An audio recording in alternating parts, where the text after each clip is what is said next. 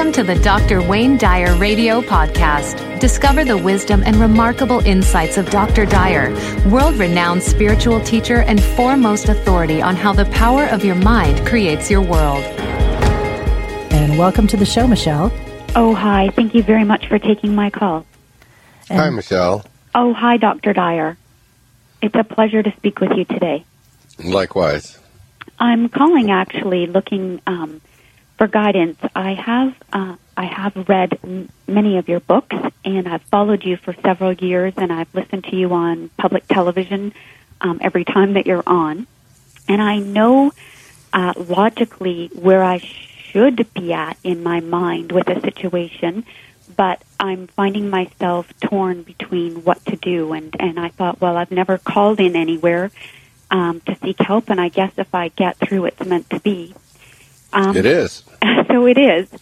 My father is dying, and I have not seen or spoken to him in 30 years. And it was not a very loving, pleasurable childhood.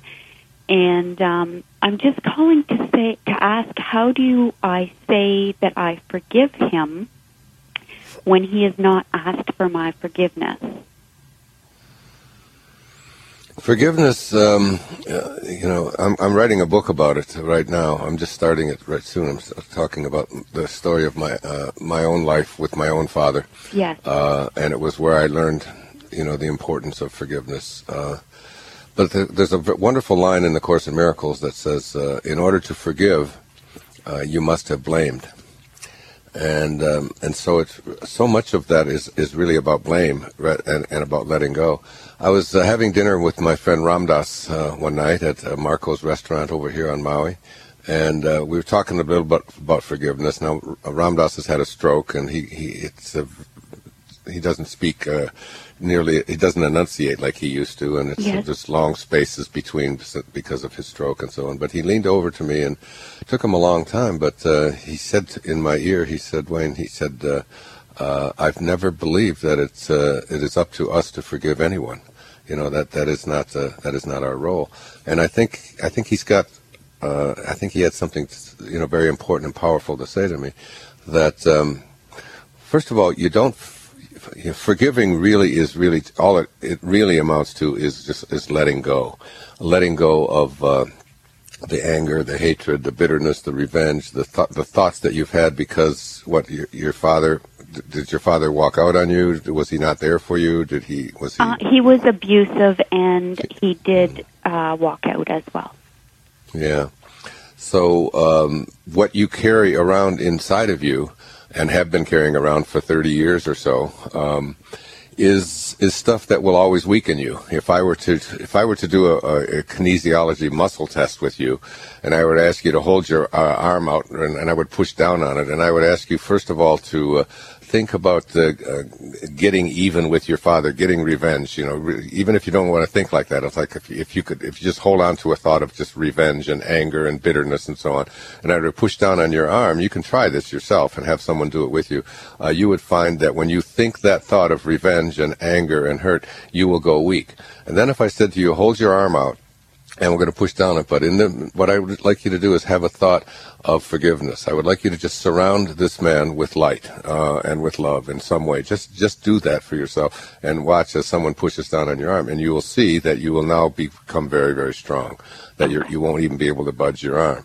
And I've done this hundreds and hundreds of times with people in front of live audiences of thousands of people, and it's never failed me. Right. So that we forgive... We forgive not because of what it has to do with your father at all. We forgive so that we can have that Christ consciousness within ourselves. Okay. And I think one of the great lessons of forgiveness is from Jesus is reportedly that he said as they were tossing a spear into him, forgive them, for they know not what they do. They really don't know that when they throw a spear into me to harm me, that they're really harming themselves and everyone else. Right. And that's the reason that you want to forgive. And if you can get that into your head and into your heart, and realize that what you want to do is you want to replace all of this anger and this hatred and this this stuff that has been weakening you every time that you think it in your life, and replace it with the only thing that you have to give away. Be steadfast, as Patanjali said. When you're steadfast, that means you never slip. When you're steadfast in not having thoughts of harm directed towards yourself or others, then all living creatures will cease to feel fear in your presence. I mean, you literally become a Christ consciousness person, a God realized person. Right. And so, my recommendation for you, I don't know, where is your father? He lives north of where I live, a few hours. How long since you've seen him? 30 years. And have you communicated with him or spoken to him at all in those 30 years? No, I have not, and he has not tried, nor have I. Hmm. I was always, for many years I was afraid to, for obvious reasons, and not saying they're right, but I was very fearful, and, there was physical violence, so there were other reasons to be fearful. Mm-hmm. And then I thought that I came to a point with doing a lot of the work that I've read in your books that I do forgive him. I forgive him because I believe that he did the best he knew. I don't believe that he purposely, said, I'm going to do all these horrible things, whether it be, not being accepting or encouraging. And, if you got 90, came home with 94, it would always be, well, why didn't you get 100 if you're so smart? Mm-hmm. Or, things that were not encouraging, or the criticisms, or the violence. Let me ask you this. What was it like for him as a little boy? Well, I read on your website, and I've also read in some other books to research that, and unfortunately, I have no idea, but I can only assume that it was learned. Yeah, somewhere in some point in time that it was learned. Otherwise, very likely he was abused in some way himself, and probably treated this way, and figured because he had to learn it. I mean, to be able to treat his own children that way. Do you have siblings? I do, and he does see that. My one sibling, he does see them, but I see now what an additional 30 years of put-downs has done to my sibling, that fortunately I didn't endure an additional 30 years. Okay, so your name is Michelle, right? Yes. So Michelle, here's what's going on. It's a Monday, and you're in Toronto, and your father is dying, and he's somewhere north of you. Yes. You decided to pick up the telephone and dial, with the likelihood of getting through being very, very small, because only if one in a few thousand get through anyway. Absolutely. But you got through, and so there's something inside of you. There's a calling of some kind inside of you that feels like this thing is just not resonating right with you. This idea of letting your father die without seeing him, or without communicating with him, or without letting him know. Supposing you were to go to him, and supposing you were to take him some, a gift, I don't know, of some kind, something that you think he might like, whatever it might be.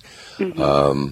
And you didn't talk about forgiveness, because because if someone comes up to you and says, I forgive you, their ego is going to be so strong to say, what are you talking about? You don't have anything to forgive. I didn't do anything to you, and blah, blah, blah. And you get into that warlike sort of mentality. Yeah. But supposing you were just to go to him and just say, I've thought about you so many times over the past several years. We haven't spoken, and I just want you to know that I'm here to let you know that I'm sending you love, and that I care for you, and I care about you. Period.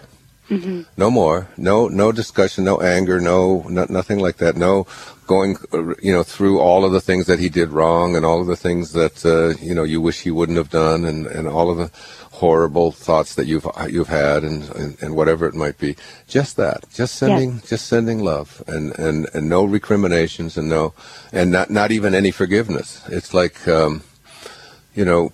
you've heard the quote so many times from Mark Twain: forgiveness is the fragrance that the violet sheds on the heel that has crushed it. on the heel that has crushed it.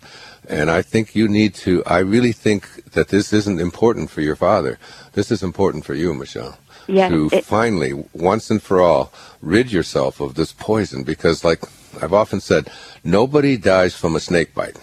Right. So that if a snake bites you, it isn't the bite. Now, your father may have bit you many, many times when you were a young girl, all right?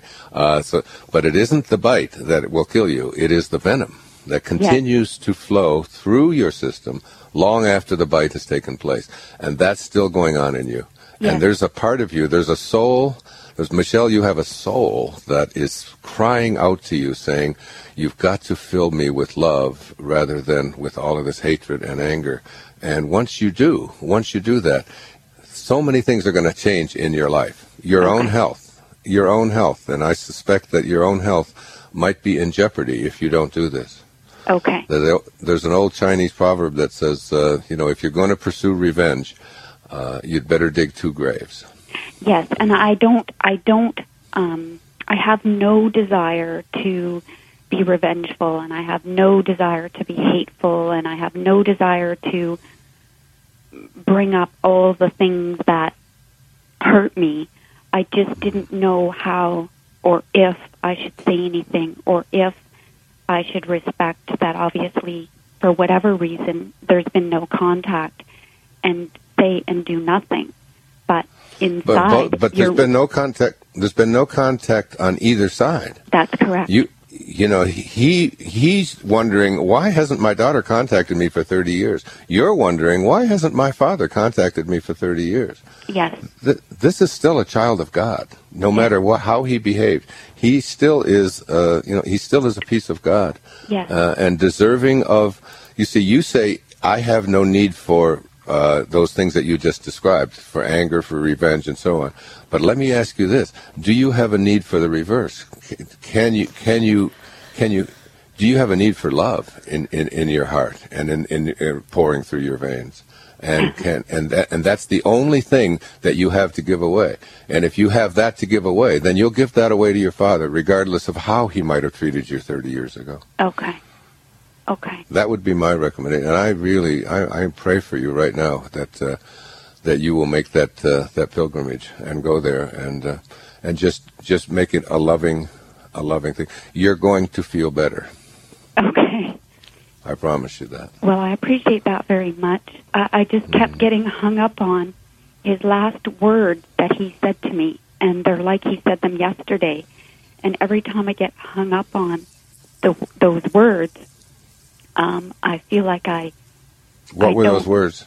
Oh, I don't even know if I can say them on radio, but... You can. No, you can say them. It's okay. He said to me with his finger pointed in my face, you da-da-da, little B-I da-da-da. Mm-hmm. This is all your F da-da-da fault, and one day you will pay for this.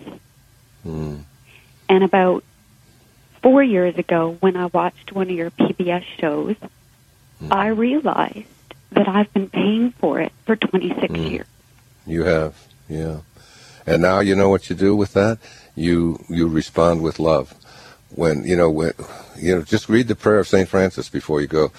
Lord, it says, make me an instrument of thy peace. Where there is hatred, and you just described it, let me sow love. Let me sow love. Let me be that kind of a person who, even in the face of that kind of hatred from my own father, the only thing I have to give you is love. If you would like to hear more of Dr. Dyer's radio show, please visit hayhouse.com. Thank you for listening.